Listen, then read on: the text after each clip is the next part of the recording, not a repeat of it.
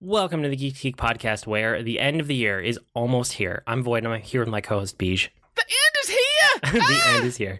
Today we're talking about our games of the year, because it's that time of year. We like to do this right at the end of the year, and we record a little bit early so that we can have some time off for the holidays, too. So it all works out. And generally by this time of the year, there's not any major releases. We know that we're not going to be going through anything like missing any super major releases. That while stuff is coming out, it's not going to be something like we're missing, I don't know, we're not missing the brand new Mario or something like that, or the new Pokemon. That all that stuff is out already. Yeah, so it's mid-December when we're recording this, and just as a reminder, these are always based on what we played in 2019, so really anything that we kind of experienced for the first time this year gets to be eligible. So sometimes these are things from like right at the end of last year, sometimes these are things from like 2 or 3 years ago that we just missed out on and we got around to this year, so this is the year for us to talk about them. That being said, almost everything on both of our lists are actually from 2019, so it's mostly contained to this calendar year, but if there's something that seems a little off there, that's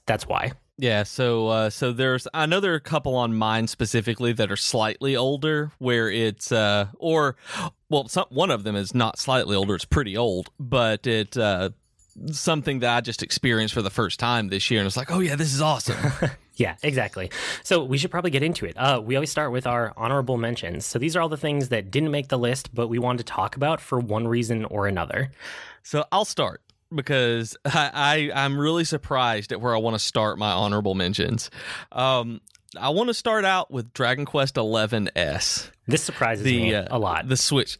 It did me too. The more that I thought about it, the more I thought about all the games that I played this year, the more I thought about everything that went on. This one just barely didn't make my cutoff for top 5. And it's in my honorable mentions. Like, it's weird because this is probably, in my opinion, like the best RPG out there, like in every way, like in terms of story, in terms of, well, maybe not necessarily overall story and narrative, but it's got a really, really good, compelling story. The gameplay is there. The graphics are there. The extras, just everything about it is kind of like the quintessential RPG, but I couldn't quite get it into my top 5 because of some other stuff that I have where I just felt a little more connected to, but it's still excellent. But it surprised me it didn't make the top 5. Is it? And so this would be like your number 6, right? Yeah, this would probably be my number 6 of all of them. I wanted to start my honorable mentions with it because it was just barely edged out by another game. And how much of this is? I'm not going to stop you for all of your honorable mentions, but since this is the one just off the top of your list, I need to pick your brain a little bit. Is this number like right off the top 5 because you played the like original version of it last year already? No, it's not. It's because as I went through it, I didn't keep being as compelled as I was going through the main story, that there was stuff I expected to go through and beat in the post game, and that I still haven't gone back and beaten. That once I got through a lot of the post game, I did it, and I was like, yeah, this is great, and I'm finishing this up. But once I hit a point, it's like, I don't even care about doing that stuff right now. So it and other games on my list kept me pushing through even beyond that. That kept me engaged a little bit more regularly and more. I don't even know the word I'm looking for. They really just made me want to keep coming back over and over and over again. And I hit a point with 11 where it was like, okay, I'm done with this game for right now. Interesting. Okay, yeah, I just had to dig a little deeper on that one since it was just off your top 5. But what else do you have on here? You have a bunch. Marvel Ultimate Alliance 3 was on honorable mention. It was super fun, but again, it was one where Jennifer and I both just stopped playing. It was like, okay, this is a lot of fun. We'll get back to it sometime. Mario Kart Tour is definitely an honorable mention for me. I've stopped playing it every single day. Jennifer is not. I'm going back probably tonight and working on ranking myself up because the next half of the tour, the next ranked tour comes up on Wednesday mornings. So I'm working on that, but I love it still. And then Luigi's Mansion 3 is an honorable mention. We haven't beat it yet. We've got, I think, 2 or 3 floors left. We haven't played it in a little bit because of life, but it is such an excellent game. I think it may be my favorite co-op game that we've played together in a very, very, very long time. Did you ever go back and play any more of it and co-op to child? No, I need to. I should give it another shot. I just got so frustrated with the part that I was stuck on, and there was no like easy way past it or turn it down to easy mode or like any of that kind of stuff. Like I would have taken any of that in the moment. But then I kind of like I put it down and I moved on to other things, and then I just keep not thinking about it because I've moved past it. I kind of mentally classified it as like done in my mind, and I'm on to other games now. So maybe over the holiday break here, when we're off for a couple weeks, I'll give it another shot because it was really good up until the point where I just like hit a wall, basically. And I'm curious about that. I mean, I know you hit a wall, and I know that because you got to a point where mechanically it was not fun. And you're absolutely, I'm 100% there with you. Your daughter loves these games so much. Did she push past that part by herself? Because like she cleared Dark Moon 100% by herself. Like she loved it and just went through it. Did she do that with this one on that part that you were just like, nah, I'm done? No, it's kind of interesting. Like they were both playing together because, like you said, it's a co-op game. So she was really taking the lead. My son was kind of taking second player, and they were having fun with it, but they kind of put it down and just didn't come back to it. It was one of those things where like they played it really, really intensely for a week or two, and then I don't know, something else came out or they just set it down for a little bit, and then Pokemon came out a little bit later. And once Pokemon was out, they were into that. And so like that's kind of the main thing that they've been playing since then, because she loves that game. Like she really liked Luigi, I think, but I'm guessing that her game of the year might be Pokemon. I don't know. I'm hoping that I can sneak her onto this episode later in the episode and pick her brain a little bit about her top games too. Okay, cool. That'll be really awesome to hear. And speaking of Pokemon, my next one was actually Pokemon Ultra Sun, going way back, where that was one of the ones I played earlier this year after I got Pikachu Let's Go. Nope, Let's Go Pikachu, and beat it. And it was an honorable mention because I know a lot of people don't like them. I know a lot of people have a big problem with that kind of that generation of Pokemon games, but I came in as kind of a fresh, like first in a long time of Pokemon games, and I adored Ultra Sun, and so I just had a lot of fun with it and got to collect legendaries, and I just liked the game, so I had fun with it. It hit an honorable mention part for me. And then Kingdom Hearts 3, again, I'm one of the few people I think who legitimately loved Kingdom Hearts 3. I haven't gone back and platinumed it like I thought because once again I was done with it. I was done, and I didn't want to go back and go through a lot of the more menial parts of it because once I stopped playing it and doing the stuff I enjoyed, I just kind of moved on to something else. But the new DLC of it is out, and I'm trying to decide. I think it's out. If it's not out, it's coming out very, very, very soon.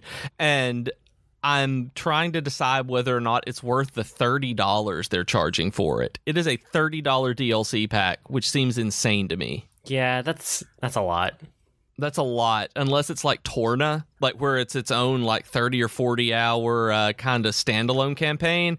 It's seeming like it's just more Nomura being Nomura at this point. So we'll see about the DLC, but the main game I really, really, really loved. And then there was the PS4 Spider-Man game that I finally really got into. Like, I finally dug into it. Like, I'd played it for a little while when you beat all of it last year and went through and did the DLCs as they all came out. And it was this year that I really dug into it, that I just kind of stopped playing it last year. Other stuff came up. This year I dug in, and it is a magnificent game that I'm actually considering getting the DLC to play over Christmas break to go through, just because I love the game so much. I just haven't played it yet. So the Spider-Man PS4 game, absolutely worth whatever you have to pay for. It's still just a top-notch game, and I can't wait for a sequel and to get through the DLC. Yeah, I agree. That one was really good. That was one of my top ones last year, if not the top. I think so. I don't remember. It was near the top for sure. Like, even playing it has made me want to play that weird-looking Avengers game that Square Enix is doing. Yep. I haven't watched any of the new stuff they've released since the very, very first impressions that we got at E3. So I don't know if they've improved the look of the Avengers game any, but the Spider-Man PS4 game was so good, it made me want to play the Avengers game just straight up out of hoping that it's anywhere near that good. So very good. Cat Quest is on there just because it was such a surprise on how much I liked it. I usually don't like the twitchy kind of rolling loot, going around action RPG stuff too much, but this one was adorable and I loved it, and I really need to play Cat Quest 2 more now. And then finally, Legend of Heroes, Trails in the Sky. Trails in the Sky is fantastic. It's one of the best written RPGs I've ever played. I stopped playing it about probably midway through it, not for any reason on it. Like my Vita died, and so I had to charge it and play something else while it was charging. And I got so engrossed in whatever it was that I was playing, I haven't gone back to it. But Trails in the Sky is fantastic, and it is one of the best written RPGs I've ever played. Like, it is very, very, very insanely good. And I just heard that Trails of Cold Steel is being released. Trails of Cold Steel 3 is coming out on the Switch, so hopefully that'll mean that the at least 1 and 2 of it will be released on the Switch too. So I need to get through this one well before then. Cool. No, it's always interesting to hear like what just doesn't quite make the list, but it's still worth talking about, because some of these on your list for honorable mentions, I would have sworn would have made like the cut for your top 5. Yeah, me too. I'm looking at it, and there are things like, especially Dragon Quest XI's, I looked at as I was going through all of the documents and seeing it's like, that didn't leave nearly as much of an impact as this one did. Holy cow, that was this year. That stuff that I thought was last year that I really, really, really gravitated to was like in March of this year and not of last year. Like, everything has been just a giant blur to me over the last little while. Yeah, I mean, that's one of the reasons that we like to do this episode. It's fun to kind of revisit everything and see like what was actually in this year, like where's the cutoff point, that kind of thing.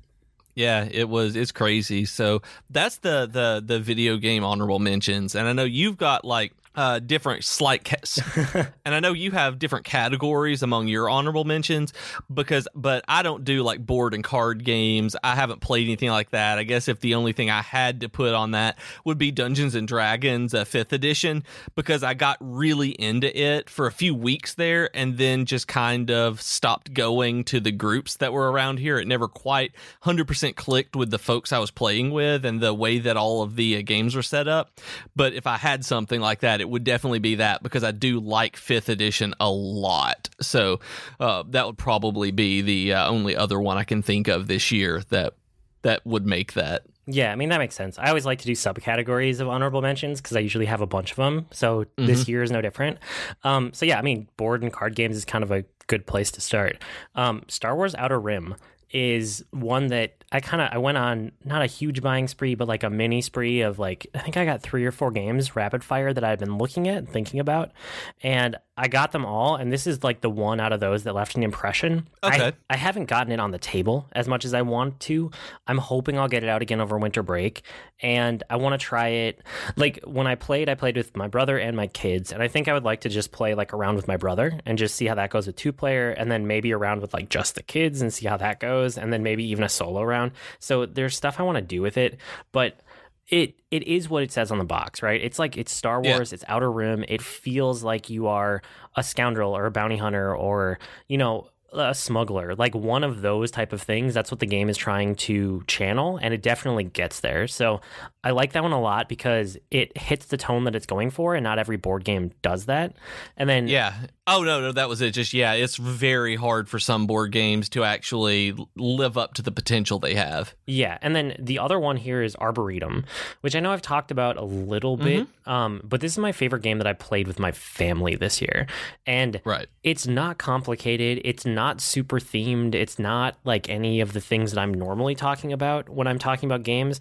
It is a fairly straightforward card game, and it's about like building a beautiful arboretum with different tree types. And it's a card game. It's kind of, there's strategy in it where you might want to hold on to some cards so that other people can't quite make a row of trees the way they want to, or sometimes like you're drawing out of other people's piles or messing with people. But a lot of it is really just like focused on what's in your hand, what are in all the discard piles, because there's multiple ones, and just trying to like make the prettiest and most successful arboretum in front of you as you like build it out over the course of the game. And this is one that again, I want to get it on the table more. I haven't done as much board gaming this year as I'd like to have, but this is one that my family always has fun doing with the four of us. So I have to call it out for that reason. How do you think that one, I know I asked you before, but how do you think that one would do as a 2-player game? Can you do it with just a partner? Yeah, no, it's really good as a 2-player. It's good with 2, 3, or 4. It's good for like all of those player counts because I've done it with all of those, and it's always been fun. Awesome, because that's one of the things that sometimes they say you can play it with 2, but it might not actually be a very fun or good game that way. Right. No, you just take out certain tree types because the trees are basically suits in, a card game. So the amount of different trees that are in the deck corresponds to how many players are playing the game. So, you'll have like, I can't remember off the top of my head. Maybe it's like 8 for a 4-player game and then like 7 for a 3-player game and 6 for a 2-player game. It's something like that. Like it scales with the amount of people that are playing. And as long as you do that and you look at the setup instructions, it's good with all those player counts. Okay, awesome. Yeah. And so another thing I want to call out here for video games is really like services. And I think this is the year where I need to give them an honorable mention because they are slowly redefining the gaming industry, and I think they're going to play a huge role in the next generation of consoles and games and everything. And this is the year where it feels like we have rounded a corner, like, turned, like something happened this year where it catalyzed finally. And these were kind of bubbling. There was always something like this in the background. There have been game services in one kind or another for a long time. I mean, just look at GameFly. But this is the year where big publishers started doing it, and it was starting to really look enticing. So the two I wanted to call out were Apple Arcade, because it's such a major player, and it could completely redefine the way that we do mobile games going forward. Granted, they need to get more games out. They need more support. There's a lot of things that need to happen. It hasn't been out for more than a couple months at this point, but there's so much potential, and it's such a huge thing for the industry that happened that I have to give it an honorable mention. And then the other one is the Xbox Games Pass, because that one seems like it's ready to like redefine consoles, basically. There's so many games on it, and every Microsoft first-party studio game going forward is going to be on it day and date that the game comes out. And I think that is crazy compelling, right? It's like if Sony were to say that every one of their exclusive games on PlayStation is going to be out in a Sony Games Pass, and it's going to release on day one. Like, it's crazy. And the fact that Microsoft committed to that, that's what convinced me to go and like get an Xbox One and give it a shot. And it's really making me think that, okay, well, what do I want for the next generation? Maybe I don't just default to PS5. Maybe I actually need to give Microsoft a real look because of Games Pass. Yeah, Game Pass is really the reason I'm looking at the Xbox 2 or whatever Project Scarlet is going to end up being called, that it's such a good deal that especially for casual gamers who really don't want to drop $60 at a time, but $60 over 6 months isn't that big a deal to be able to play this many games, that this really is a system seller, that if they are neck and neck at the beginning and I can only pick one console, if like I said, if they're neck and neck, it'll be the Xbox based on Game Pass. Which is huge. I mean, the fact that you're thinking about that alone says a ton about how compelling it is. Yep. And PlayStation has PlayStation Now, I think it's called, something like that, where you can download some games, but it's nowhere near as extensive or as like the value you get as Game Pass is. Well, that's not even downloading games. That's like the PlayStation streaming thing. Oh, is that the streaming thing? I haven't even tried it. That would be equivalent to like Microsoft xCloud. And one of the interesting things with xCloud is that Microsoft is they're not hiding it, but they're being very low key about it. And it goes hand in hand with Game Pass, I think, because what I suspect is going to happen is once xCloud is good enough that they want people to actually start seeing it and using it, they're going to wrap that into Game Pass Ultimate, and it is going to be even more compelling, because the only real interesting thing about Stadia, for me anyway, and is like being able to play a high quality game on your phone or your iPad anywhere, no matter where you are, away from home or in bed or whatever, right? And pick up where you left off and go and like play it on a different device later. What if you could do that with your Xbox? I think that's what xCloud is going to get us to. We're just not quite there yet. So that's another one to kind of keep your eye on. It hasn't made a huge splash yet, but I feel like if they do the right thing with that and wrapping it into Game Pass in an intelligent way, xCloud might become a huge player next console generation too. Yeah, if there's something like that where I can take my iPhone, hook up an Xbox One controller to it, sit in a hotel and play my Xbox games just by streaming it like that, absolutely a game changer and something I would do.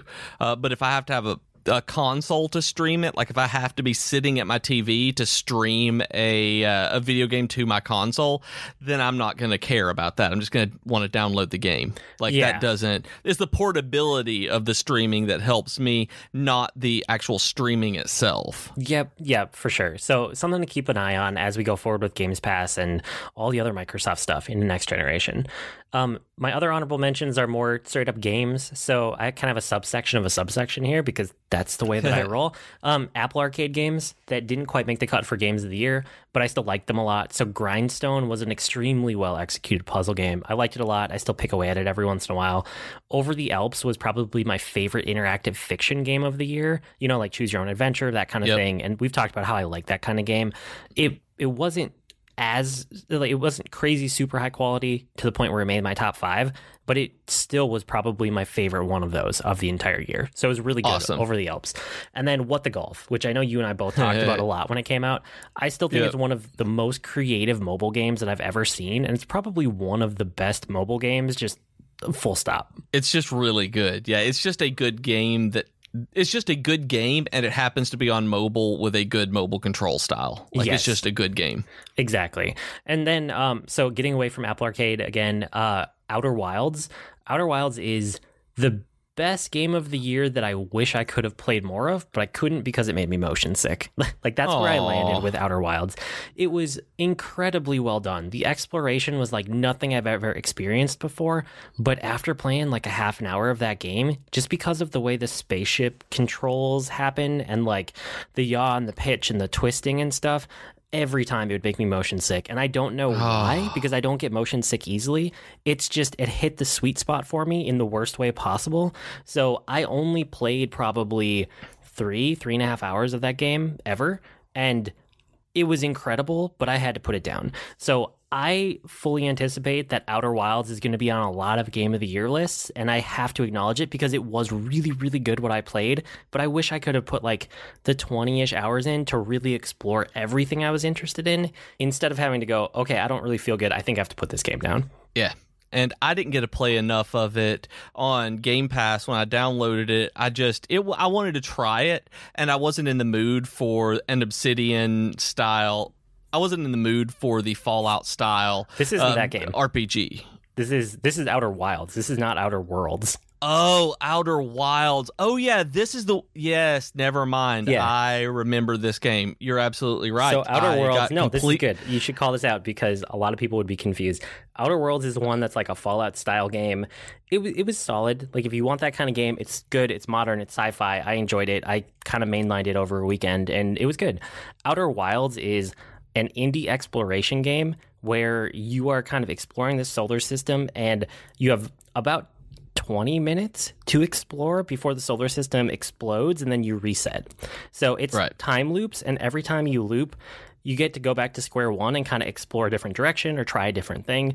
And the exploration is organic in a way that I've never experienced before in any game. It was just incredible. And I remember you telling me about this with just the way that you're hitting different areas of the solar system. And I've wanted to try this one. And it's just one of those that's always just kind of skirted the outside of me doing at all. Like, I haven't seen it on anything for me to just grab and do, and I haven't felt like seeking it out. I haven't ever thought about it. So eventually I'm going to try this because of how good you said it was, but I just haven't done it yet. And this is one that is on Xbox One Game Pass. I'm not sure if it's on the PC version of Game Pass, but you might want to look there. So if you're out there listening and you have an Xbox One with Game Pass, grab it, give it a shot. It's good. Yeah, that's really awesome. I haven't even thought about that one because I got Game Pass to play Outer Worlds, and when you were talking about this, I was like, man, I don't remember you telling me about the motion sickness on that. But different game. You not going it? It's like, yeah, it's a totally different game. Yeah, that would be why. And then Untitled Goose Game has to get a shout out because it's the best game of the year about being a mean goose. It was fun. It was fun to honk. It's not my top 5 of the year, but I definitely had fun honking and flapping my wings and being a goose for a little bit. And then Kind Words, it was just a really nice game. Like, it is. It's super kind. It deserves a call out. Did you ever check this one out? Yes, I went and bought it the day that you told me about it when we recorded. I went and bought Kind Words, and it is just a nice game. It is just people are being nice to each other. It's the one where you kind of put your thoughts out into the world and people write nice things back. And it's real people, and it's very heavily moderated so that it doesn't devolve into horribleness. But also, it's kind of an off-the-radar game, so that helps it not devolve into horribleness also. And you kind of like, if something's worrying you, if something's troubling you, or if you just have a random thought, you put it in a letter, you hit the send button, and then you just get responses from strangers, and you never get to meet them. You don't get to know who they are. And the letters and the responses are both limited in characters, so you never really get more than a paragraph, but it's enough that it's kind of incredible that game exists and that it's good. Yeah, and it's really interesting on that how, part of it is you talking about it being moderated and heavily moderated, which it is, but it's also, it's got that paywall where people aren't going to pay like the $5 or something that this game is to go troll somebody. They're going to go on Reddit instead. But it's somebody who just kind of wants to be nice and have a chill time, and that's exactly what it is, and it's a nice way to spend the afternoon. Yeah, it's really good. And then my last honorable mention is, and I saved this one for the end, I guess we're kind of bookending here. This would be the one that would be my number 6. This is the one that if you had asked me any other time during the year before when I was actually putting my list together, I would have said this is top 5 for sure. And it just barely missed the cut. So this is Magic the Gathering Arena. And I actually didn't find this on your list. It wasn't in the top 5, and I went back and I scrolled through the notes up and down a few times before I actually saw that it was at the top of this page, how it got broken off, because I was about to text you, dude, you forgot Magic the Gathering. I think you need to look at your top 5 again. And I didn't. It's number 6. It doesn't quite make the top 5. And so I learned that when the meta is good, I really like Magic. And that is such a win for me because I have never broken through that barrier before to the point where I actually could say, I enjoy Magic the Gathering, and now I can say that. And I also learned that I really, really like sealed events. Sealed is super fun, and I'm decently good at it. I'm not really good, but I'm decently good, so I don't get utterly crushed like I do if I try to draft something. And I kind of fell in with it for parts of the year, and then towards the end here I've fallen out because of the way the meta went. But really, this isn't off of my list because of where the meta is right now. This is just off my list because of how much I weigh single player and story driven experiences compared to a multiplayer experience. Right. And that should that says a lot about me, right? The fact that single player and narrative focus and stuff like that is so much more impactful to me than a multiplayer competitive game. That is the reason that this is not in the top 5 and that it's just barely off of it. I understand that. I can absolutely see that. I was just thinking about how deep you had gone into it, and I was like, how in the world did he not even list it as an honorable mention? Yeah. I was like, oh my goodness. But then I went back and I saw this just where it broke. It was just hard for me to see as I was reading through. So yeah, but I totally understand your reasoning behind that. That's kind of it for honorable mentions. The other thing that we try not to do a whole lot during the year is ask for reviews and really hit the Patreon hard. We usually mention that kind of thing, but not super in depth. But seriously, if you guys can give us a review on a platform, it's the best holiday gift. It's one of the things that really helps other people see the podcast and get some exposure and get it in front of other people so that we can build our community. And it's just so huge for us every time we see a review come in. So I always like to take a pause, especially here with our end of the year episodes, to be if you haven't given us a review yet, seriously, do it now before you forget, because you're not going to remember at the end of the episode. You're not going to remember tomorrow. Now would be the time. If you could do us a huge favor, pause, take 2 minutes out of your day and give us a review on whatever platform you're on right now, we would so appreciate it. It would be huge. And same thing for Patreon, right? And the Patreon is the best way for you to support the podcast. We go put all the money back into it in some way. So please go to patreon.com/geek2geekcast and check it out. See if there's anything there that screams hey, I want to do this and help you guys. So if you want to throw a few bucks our way as a way of saying thank you, we will say thank you to you as well. Yeah, I mean, it funds the hosting, it keeps the show going, and it helps us grow the network. Like, we don't really make money off of it. We take anything that we get and we put it right back into the podcast or the network or any of that. So if you want more community, if you want more interaction, if you want more podcasts on the network and stuff like that, that's what we do with it. So now is the time, right? Like, this is the time of year where we'd say it's huge. And I promise, after we get through these end of the year episodes, these once a year, a little bit of begging, we'll go back to just kind of casually mentioning it for the next 50 episodes. But it's time to take a pause and say it really does mean a lot to us. Okay, before we dive into games of the year, this is where, if I'm able to convince some special guests that happen to be members of my family to record with me, I will put it in. And if not, then you'll just hear us start talking about games of the year. So that cut would be right here. Okay, I'm here with my first special guest. What time is it right now? It's Luigi time. It is Luigi time, apparently, according to my son. So you have a couple games of the year that you wanted to talk about, right? Yes. And you have 2 games of the year. Did you rank them number 1 and number 2, or are they just your 2 favorites? Number 1 and number 2. Okay, so for dramatic tension, we start with number 2, and then we'll come around to number 1. So what's your number 2 game of the year? Pokemon Sword. Why is Pokemon Sword your number 2 game of the year? I don't know. You don't know, but you liked it. You played it a lot, right? Yeah. What did you enjoy about it? There's new Pokemon in the Galar region. Yeah. Anything else that you really liked about it? That there's some more characters. And there's these new things called league cards. And you collect them and you make your own too. Cool. So would you recommend that for other people? Yeah. Yeah, you'd recommend it. Okay. And so then what's your number 1 game of the year? Luigi's Mansion 3E. Luigi's Mansion 3. What made it your game of the year? Why did you really like it? Because it's like my first Luigi's Mansion game I played, except I beat the Luigi's Mansion at Dave & Buster's. Yeah, so it's your first Luigi's Mansion on a console. Yeah. And you played it a bunch, right? Yeah.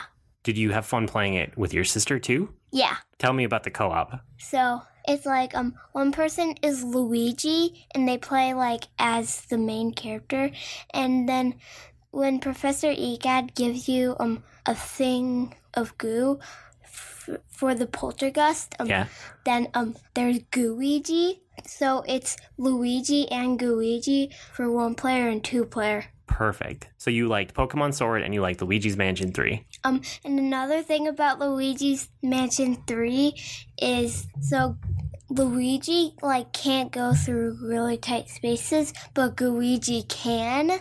And my sister was that she can't go through spikes, but then I just ran past her and then ran through those spikes. You had that second player advantage because you were Gooigi? Yeah. Good. So 2 games of the year, you liked them a lot? Yeah. Recommend them to other people? Yeah. Awesome. Thank you for being on the podcast. Okay. Okay. Bye-bye. Bye. Not Luigi time. Here is my second special guest. You may know her as my daughter. You can say something. Okay, hi. Hi. So you have 3 games of the year and you ordered them 3, 2, 1 for us, right? Yeah. Okay. Let's start with your number 3. What's your 3rd favorite game of the year? It's Roblox, and you can get it on an iPad, tablet, I think, and a computer, maybe? And phone too, right?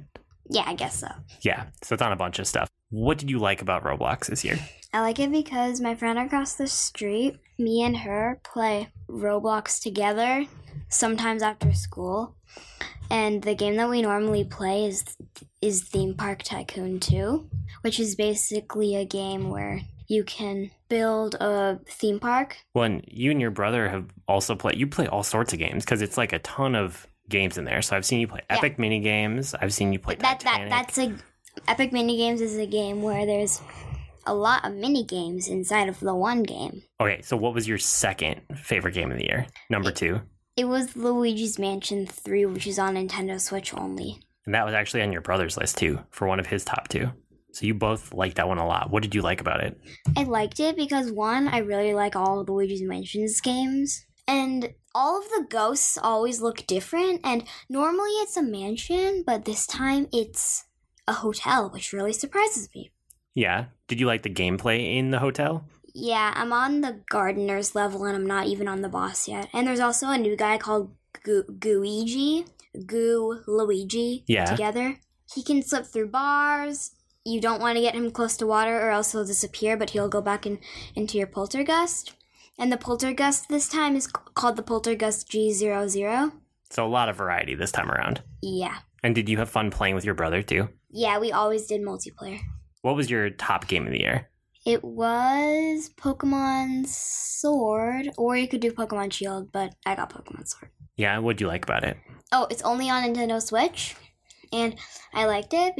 I'm still playing it, same with Luigi's Mansion, but I like it because there's a wild area which Pokemon just roam freely, and it's not all random this time. Sometimes in certain parts of the game, I think, maybe, I don't know, but some Pokemon might just be around the place randomly, but in most Pokemon games, it's just Pokemon are hidden in the grass and you can't see them at all. But in this one, you can see all of the Pokemon in the grass, and sometimes they can come out of their area, and in the wild area, it's all that. Yeah, I like the wild area a lot too. Was that your favorite part, the wild area, or did you like playing through the story and beating the actual game? I didn't beat the game yet. You're right near the end. You're 8 gyms in. Yeah, I am. I completed all the gyms yet already. Yeah, you're farther than I am. So you like the game overall? My absolute favorite part about it is the wild area. That's great. So those are your games of the year, right? 3, 2, 1? Yeah. Awesome. Thank you for being on the podcast. And Beach High. Okay, we're back. Maybe. Or maybe we didn't go anywhere. I don't know because I haven't recorded that yet. Games of the year time. 5 to 1. Right. You can kick us off. What's your number 5? Cosmic Star Heroine. Finally, it has hit my top 5 games of the year. I pre-ordered the game the moment you told me about it while we were recording an episode. I pre-ordered it, I think, back during season 1, well before we had really dug into how the podcast was going. It came out on Steam. I played it a little bit, decided to wait on the Vita version. Or the PlayStation, wait on the Vita version. They released it on PlayStation 4. The Vita one had to come out later than that, so I bought it on the PS4. Finally played it on the Vita this year, and it turned out to be one of my favorite RPG combat systems I've ever played. It is an indie game that is kind of a spiritual follow-up to Chrono Trigger, and the combat system is just amazing. They're actually putting out a second game using that combat system really soon called Cthulhu Saves Christmas, which is going to be ridiculous. And but this game, it made my top 5 of the year over things like Dragon Quest XI because it made me get my first platinum trophy, where I'd mentioned earlier that Dragon Quest XI kind of made me stop and be like, I don't know if I want to go through and do all of this stuff. Cosmic Star Heroine made me go through and get a platinum trophy on it. So it was one of those games that really surprised me how much I wanted to see and experience everything that I could out of it. And I mean, it's like a 10-hour RPG that you can get a lot of times on Switch or Vita or PlayStation or Xbox or Steam. It's on everything at this point. Sometimes you can get it as low as like $3. I think it's $15 normally, and it is absolutely worth every penny and second that you play in it. Like, it is great. That's huge. I'm so glad that you finally got around to it and that you liked it as much as you were hoping that you would. Yeah, and that's really where it is, too. I'd built it up in my mind as being this game that I was really excited about, and I had a specific set of circumstances under which I wanted to play it, and those kind of hit, where I was playing mobile games. I needed a short RPG. Between other things, it was I was able to just lay on the couch and play this. It wasn't stressful, and it was compelling. So yeah, it's a super good game. It was my number 5. That's awesome. My number 5 is actually on your list, but you have it higher. So I'm going to wait until we get to the higher number on your list, and then we can talk about it together. So what's your number 4?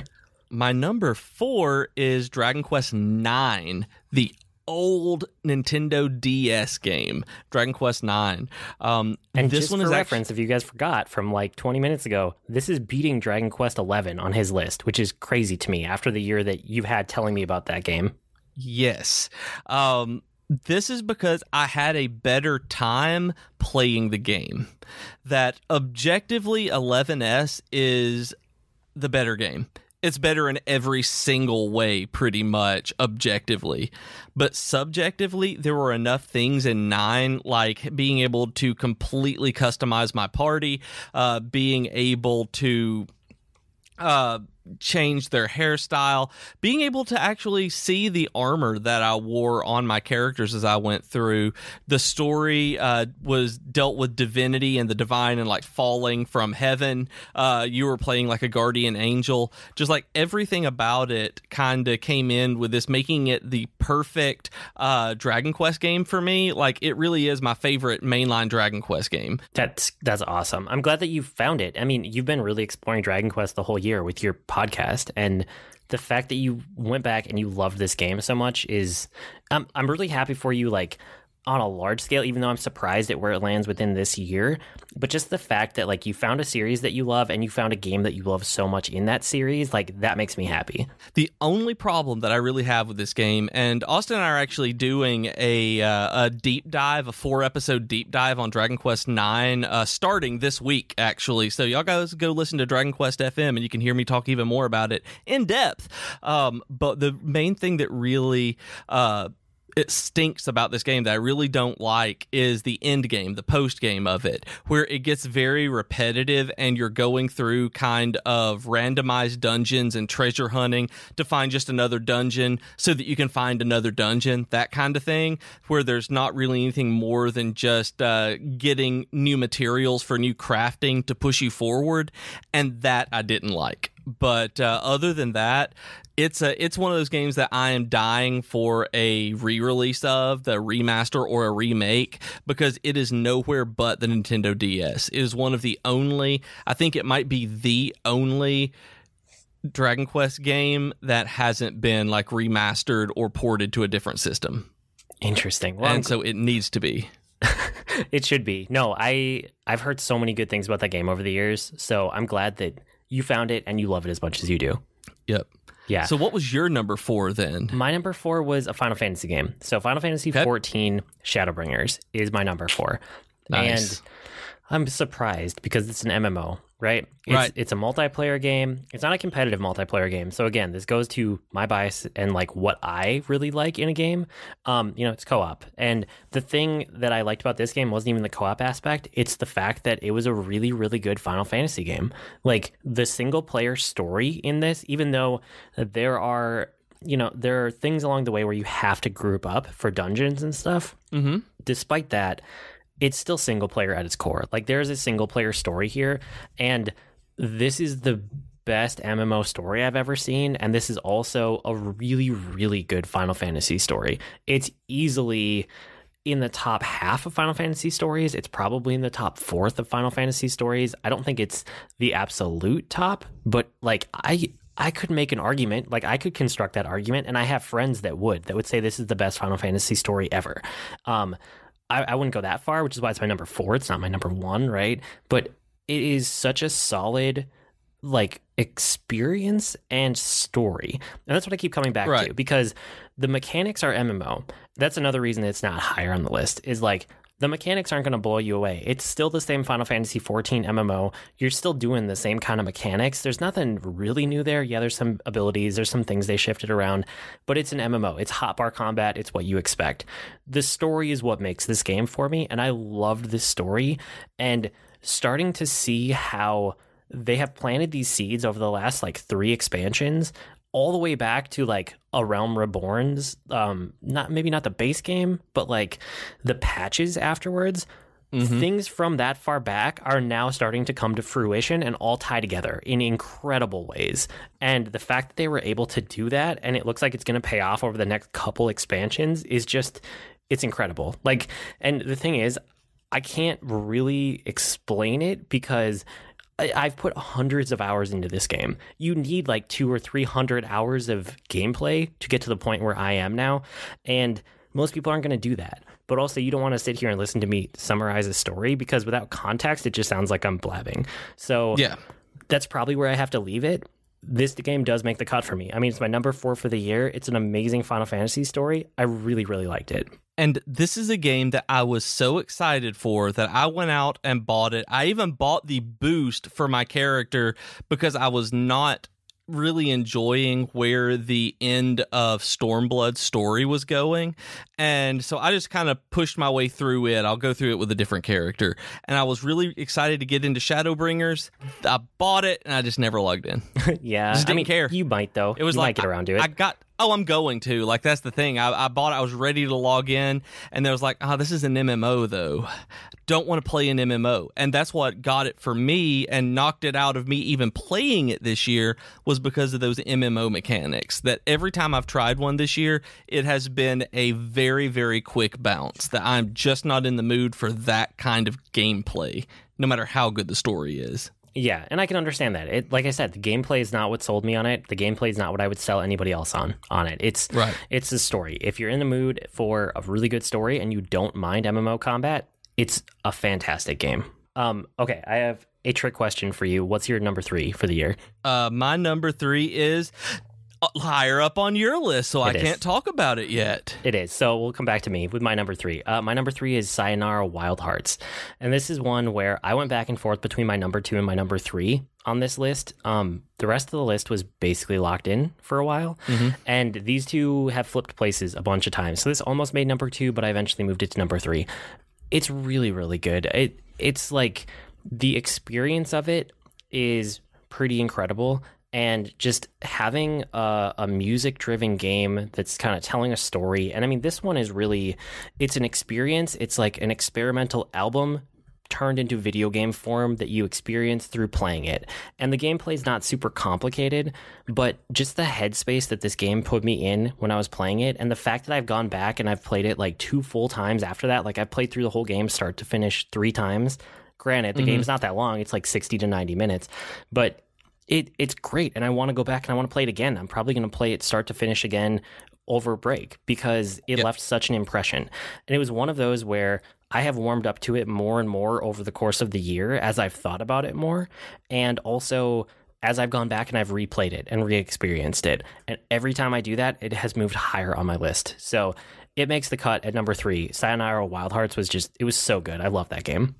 It's so good that you played it on mobile, you played it on Apple Arcade, and I bought it on Switch, and it's just good.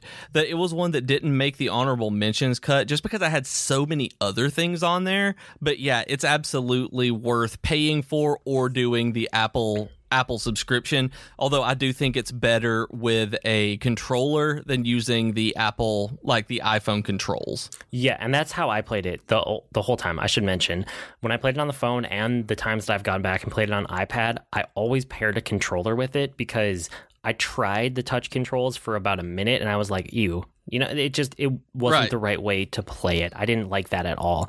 It was really pairing a controller with it that gave me the experience that I'm talking about.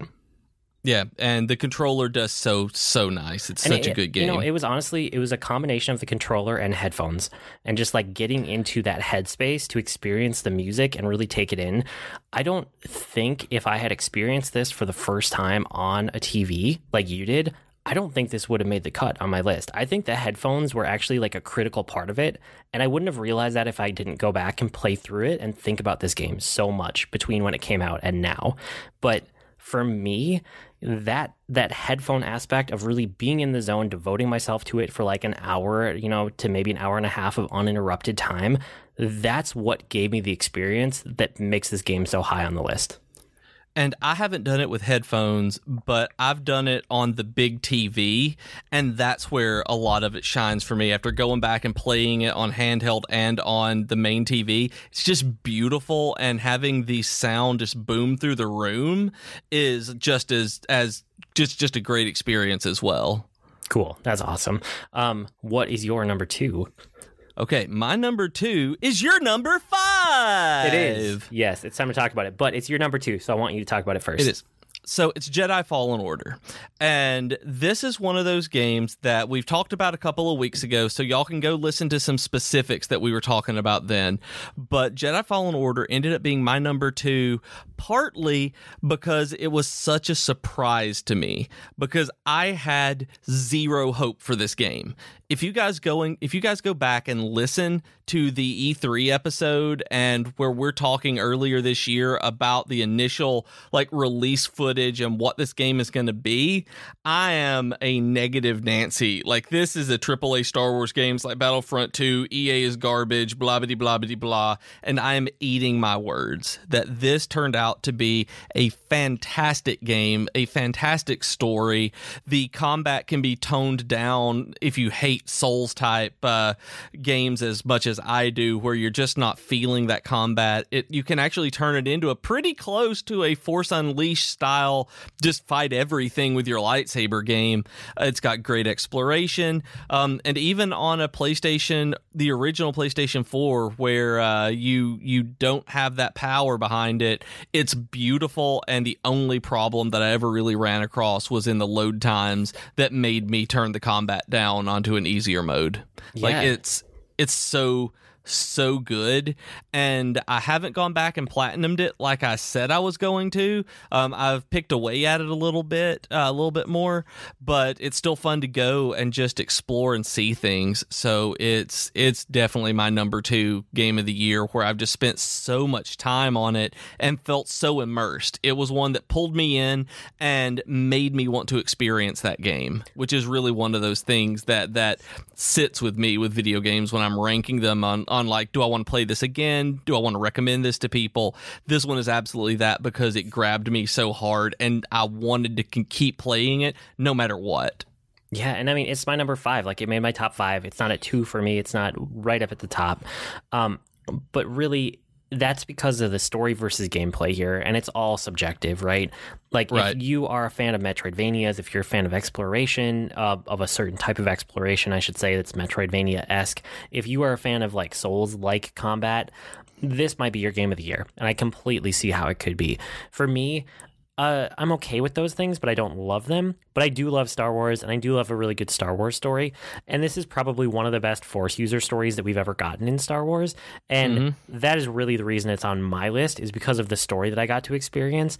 That being said, like, it's a little rough around the edges. Like, the gameplay wasn't perfect for me for what I was looking for, but I also wouldn't be surprised if the sequel to this game ends up at, like, number 1 or number 2, whatever year it comes out, on my list. Because if they refine it, if they put in a little bit more time with polishing and, like, smoothing out some of the rough edges, I would have liked this game even better, and it would be even more compelling. So we'll see what lessons they took away from this game, because I gotta believe that they're going to have a sequel at some point. Yeah, I don't see how they're not going to, just given how this game is. I don't even know how to say more than that, but where it is in the continuity, how everything worked out, I could totally see there being multiple follow-ups to this game and them working incredibly well.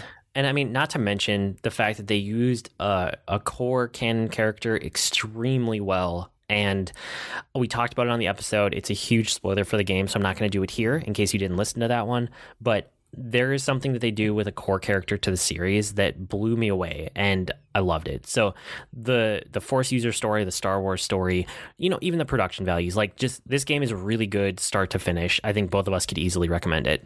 Yep, absolutely. And we have, and do, and are. And there's a whole episode about it. If you guys want to hear, just go back a couple, or maybe even one. I don't remember. December gets weird with recording. Sorry, guys. It does. My number 2 is Cadence of Hyrule. So this is where... Which blows me away. I didn't expect this to be on your list. Okay, so this game is really, really good. I hit a point in it where I turned off I don't like rhythm games. Y'all know that. You know, I don't like the original Crypt of the NecroDancer, but I bought this one because you can turn off the rhythm aspect of it and take your time, do everything. It's great. I loved the game until I just kind of didn't care anymore. It was one of those for me where it's like, it's great, it's still on my Switch, I'll eventually turn it back on and have a really, really good Zelda experience. But it's just something I haven't gone back to. And I haven't heard you mention it again, that after you beat it, after you had that initial bump of it, like just how good it was, I haven't heard you talk about it again. And so to see it show up on your end of year list really surprised me, because I knew you liked it. I didn't know that you loved it. Yeah, I did. And I think it was pretty fresh when we did our like mid games of the year episode that we always check in. And so I talked about it there, but I was probably hesitant because it was still so fresh that there's that recency bias playing in effect. But thinking back on the year, this is absolutely one of my favorite games. Like, it has that music and rhythm game element to it, which I like when it's executed well. And oh, wow, it's executed so well in this game. But it has, and this is the reason I put it above Sayonara Wild Hearts, it has more structure than that. It has more gameplay than that. It's not just an experience. It's an experience, and you can get into that flow state, and I got into that flow state so many times with this game, but it's also a Zelda game. It's like a traditional Zelda, explore the world, get new powers, get new equipment, beat the bosses, defeat the dungeons. It has all of that, and yet it's a rhythm music game, and it's incredible. I can't believe how good this game is. It's one where the first time I played it, I think I played 15 minutes. I was like, that's kind of interesting. And then I came back a day or two later and I played like half an hour and I was like, yeah, this is interesting, but I don't know if I get it. And then the third time I sat down with it, it just clicked. And I played 6 hours and I beat the game nonstop. Like I barreled through because I got into the flow state. It finally clicked with me and I just played it. I just played it until I was done with it. And it was like, wow. And then a few weeks later after that, I came back to it and I sat down and I was like, let me just mess around with this for like 15 minutes, half an hour. And I ended up playing another 4 hours of it nonstop because it has that flow state. So yeah, it's my second game of the year, my number 2. I love that game.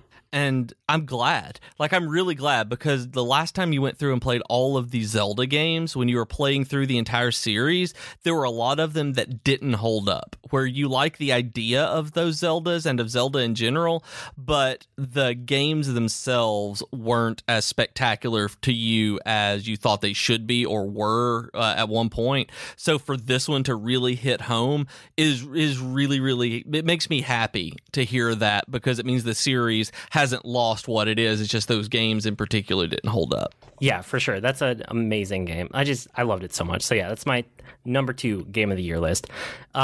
Before we get to our number 1 game of the year, we have a sudden guest host that has a last minute review. Sorry, I'm late, everybody. This is your wife. I just wanted to talk briefly about how awesome plants are, and I came into the room while Void was recording to get a plant that really needs to be watered, and I decided to merge games and plants and talk about Arboretum. It's not a video game, it's a card game, and the first time we played it, all 4 of us, so mom, dad, and 2 kids, and no, you have it on your thing already. Did you already talk about it? Very briefly, not as much as you are, though. Well, I haven't even said anything yet. Now you get to say all your things about it. Well, it's not going to be any fun now. Oh. You don't want to record about it? Well, I do, but you already have it in your agenda. Yeah, I talked about it because it was really good. It was really good. It was the only thing, because you won't let me talk about plants. Okay, talk about Arboretum. I talked about it for 10 seconds. Arboretum is the only one that's game and plants. Oh, so you just want me to talk about Arboretum. Okay, well, the first time we played it, I didn't want to play it at all. I was having a really bad day. And Void said that it was about building like a park or a thing with a bunch of trees, and I was totally not into it. But the cards are so beautiful, and there are six kinds of trees, and I don't know. I don't remember any of them. I'm all thrown off now because it's on your agenda. Thanks. You scrolled down, so now I can't see the It's not on the agenda anymore. No. Now I can read the Ooh, spoilers. I know what your number 1 is. Well, this has been a complete waste of time. Okay. We'll record our number 1s then. I'm just going to go water my plants. Okay. You absolutely have to leave every bit of that and have it ending with her saying, I'm just going to go water my plants. Okay, perfect. Best thing ever. So, end of the year, top games of the year. What do you have for your number 1? Dragon Quest Builders 2. Again, this year has just surprised me so much about what games I would have loved as much as I did, that my number 1 game of the year that I've spent the most time on, it's the number 1 game on the Switch that I've spent the most time on too. When you rank your games, I have more time in DQ Builders 2 than anything else, and it's a building game. A building game is my number 1 thing on everything. Like, it's nuts on how good this game is. And have you even tried this one yet? I know that you tried the demo, but did you ever play anything beyond that? No, I think I only tried the demo. I might have rented it at one point from Gamefly, like the first one, but I never tried You're right. Builders 2 beyond the demo. Yeah, the first one I still haven't gone back to. I've thought about it. I'm like, too many quality of life improvements in the second one. But this game is number one because of those quality of life improvements. This is the first. Okay, let me rephrase this. This is an action RPG that has incredibly simple combat and building as a thing that happens in it, but it feels almost like an action RPG, and the building does not seem like it's tedious in this as you're putting things together, because there's a story that goes along with it. And when I say that there's a story, it's not even a cursory story just to have it moving it along, that there is a real story being told like an RPG as you go through all of these different islands and worlds, and you become connected to these characters, to the builder and to Malroth and the other villagers that you connect with. And at one point in the game, you actually get mad, and everybody I've talked to who got to this point has gotten mad at things the game is making you do, and it will not let you move beyond those, and it gives you the choice of things to do, but it's not a choice, because if you choose to do what all of us want to do, the game blocks you from doing it to move the story along, and it stinks. Like, it makes you emotionally invested in this, in the building game, mind you, and I never thought that would happen. Like, so many people I've talked to about this, it's just a fantastic game that if you like action RPGs, if you like Dragon Quest, if you like building games especially, this is the only building game I've ever been able to get into, and I'm still going back into it and playing to get build the stuff that I'm working on, my castle and my air fortress and things like that. It is just an incredibly, incredibly good game. Yeah, I'm glad that you liked it so much. I'm very surprised that you liked a building game at all. Yeah. Much less having it be your game of the year. That's so surprising for me.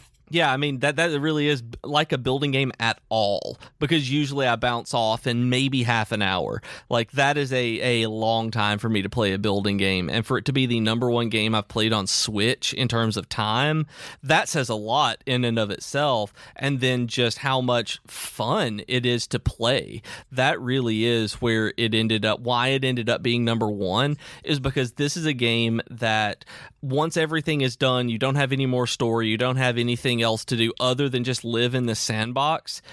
It's fun to play and live in that sandbox. So yeah, absolutely my number one game this year.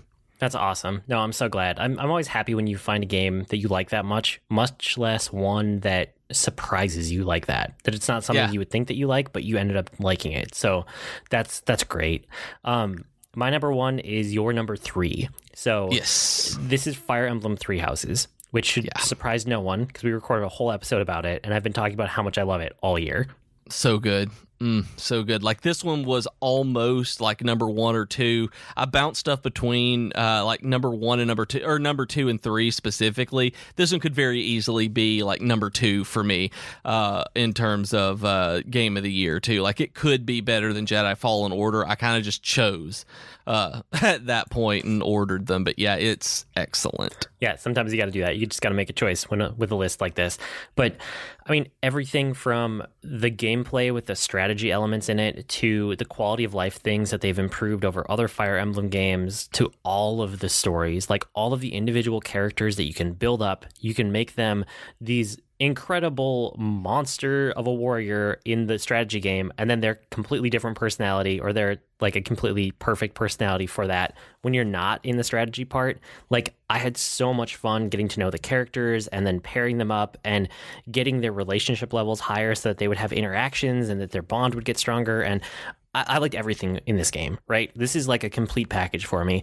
it's not just the story, it's not just the characters, it's not just the gameplay, it's all of that working in concert together, and I liked every one of those aspects of it. So whereas some of the other games in my top 5, it was like, this is because of story, this is because of gameplay, this is because of whatever, Fire Emblem Three Houses is number 1 because it's all of those. And I loved this game so much. I want to play more of it. I've played 1.5 times through it. So I beat the game and then I went back with New Game Plus and I'm about halfway through a second run.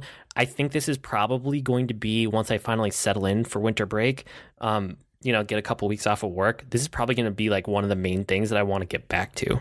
And this is one of those where I'm the same way. I have it uninstalled on my Switch right now because I needed the space to install Dragon Quest 11S, and I'm going to uninstall it. Actually, no, it was to install Ni no Kuni. Excuse me, I was wrong. But I'm going to reinstall it over Christmas because I want to play it. I want to continue my New Game Plus that I ended up just getting distracted by other games this year, where I need to see what happens in the story and how the rest of it plays out and continue on the harder difficulty.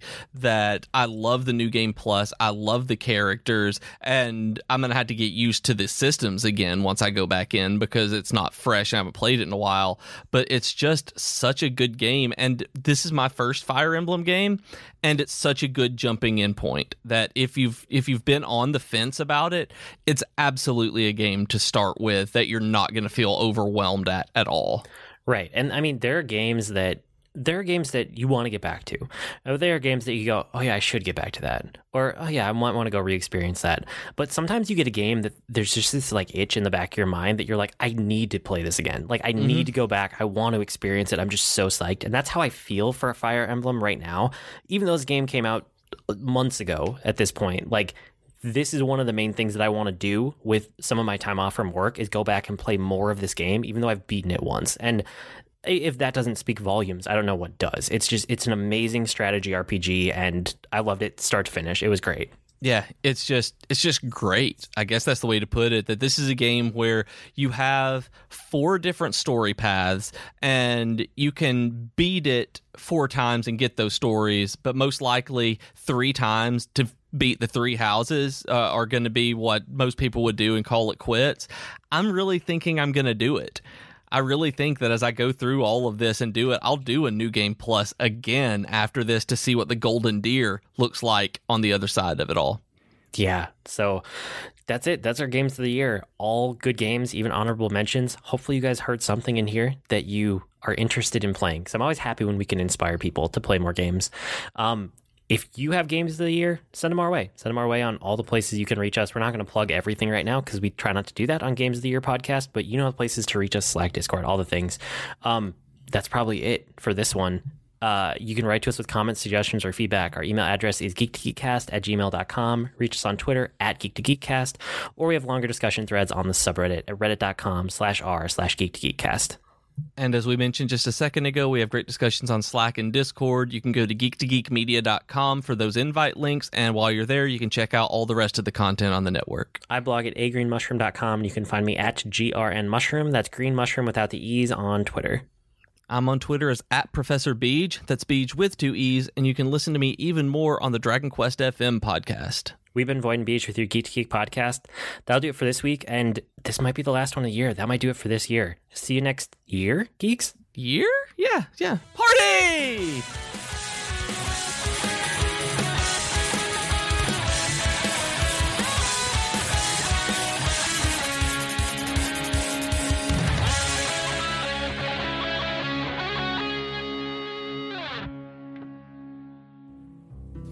Hey geeks, this is Capsule J. I'm a streamer on the Geek to Geek Media Network. If you like discovering new games and chatting with cool nerdy folks, be sure to check out my channel on Twitch. You can find it at twitch.tv/CapsuleJ. That's CapsuleJay. I stream a blend of indies, retro games, and RPGs most Tuesday nights from 8 p.m. to 11 p.m. Eastern, and occasionally on Thursdays and weekends. Hope to see you then. Hi, my name is Joe Hogan, and I'm a geek. And if you're currently listening to this, there's a good chance you're a geek too. So check out my podcast, Geektitude. Each week, I talk with somebody about their geek aptitude. Sometimes I talk to people in a geeky profession, Sometimes it's someone doing something really cool with their geekiness. Often it's another geeky podcaster. But it's always someone who wants to share their inner geek. So join me each week as we come together to geek out about all the geeky stuff we love. And remember, this week, keep it geek. Hello friends, this is Troidal Power inviting you to join me over on Twitch most weeknights, sometime after dinner. Video games have always been a social hobby for me, with friends and family crammed together on a couch chatting away while someone holds the controller. And thanks to the power of the internet, I've got my own virtual couch over on Twitch where you can kick back and goof off while I play games. Find me on Twitch by searching Troidal Power, that's TROYTLE Power, to snag a spot on the couch. Hello, I'm Katie. And I'm Chelsea. And together we are Tea Time with Katie and Chelsea, a podcast all about pop culture. We talk about books, movies, music, basically anything we want at this point. Yes, we obsess about K-pop. And Keanu Reeves. And sometimes Katie cries on the podcast. Hey, that's rude. But really, we are just here to talk about all the things that we love, so make sure to head over to teatimewithkc.com and geek2geekmedia.com to check us out. And don't forget to rate, review, and subscribe to our show wherever you download your podcast. Bye!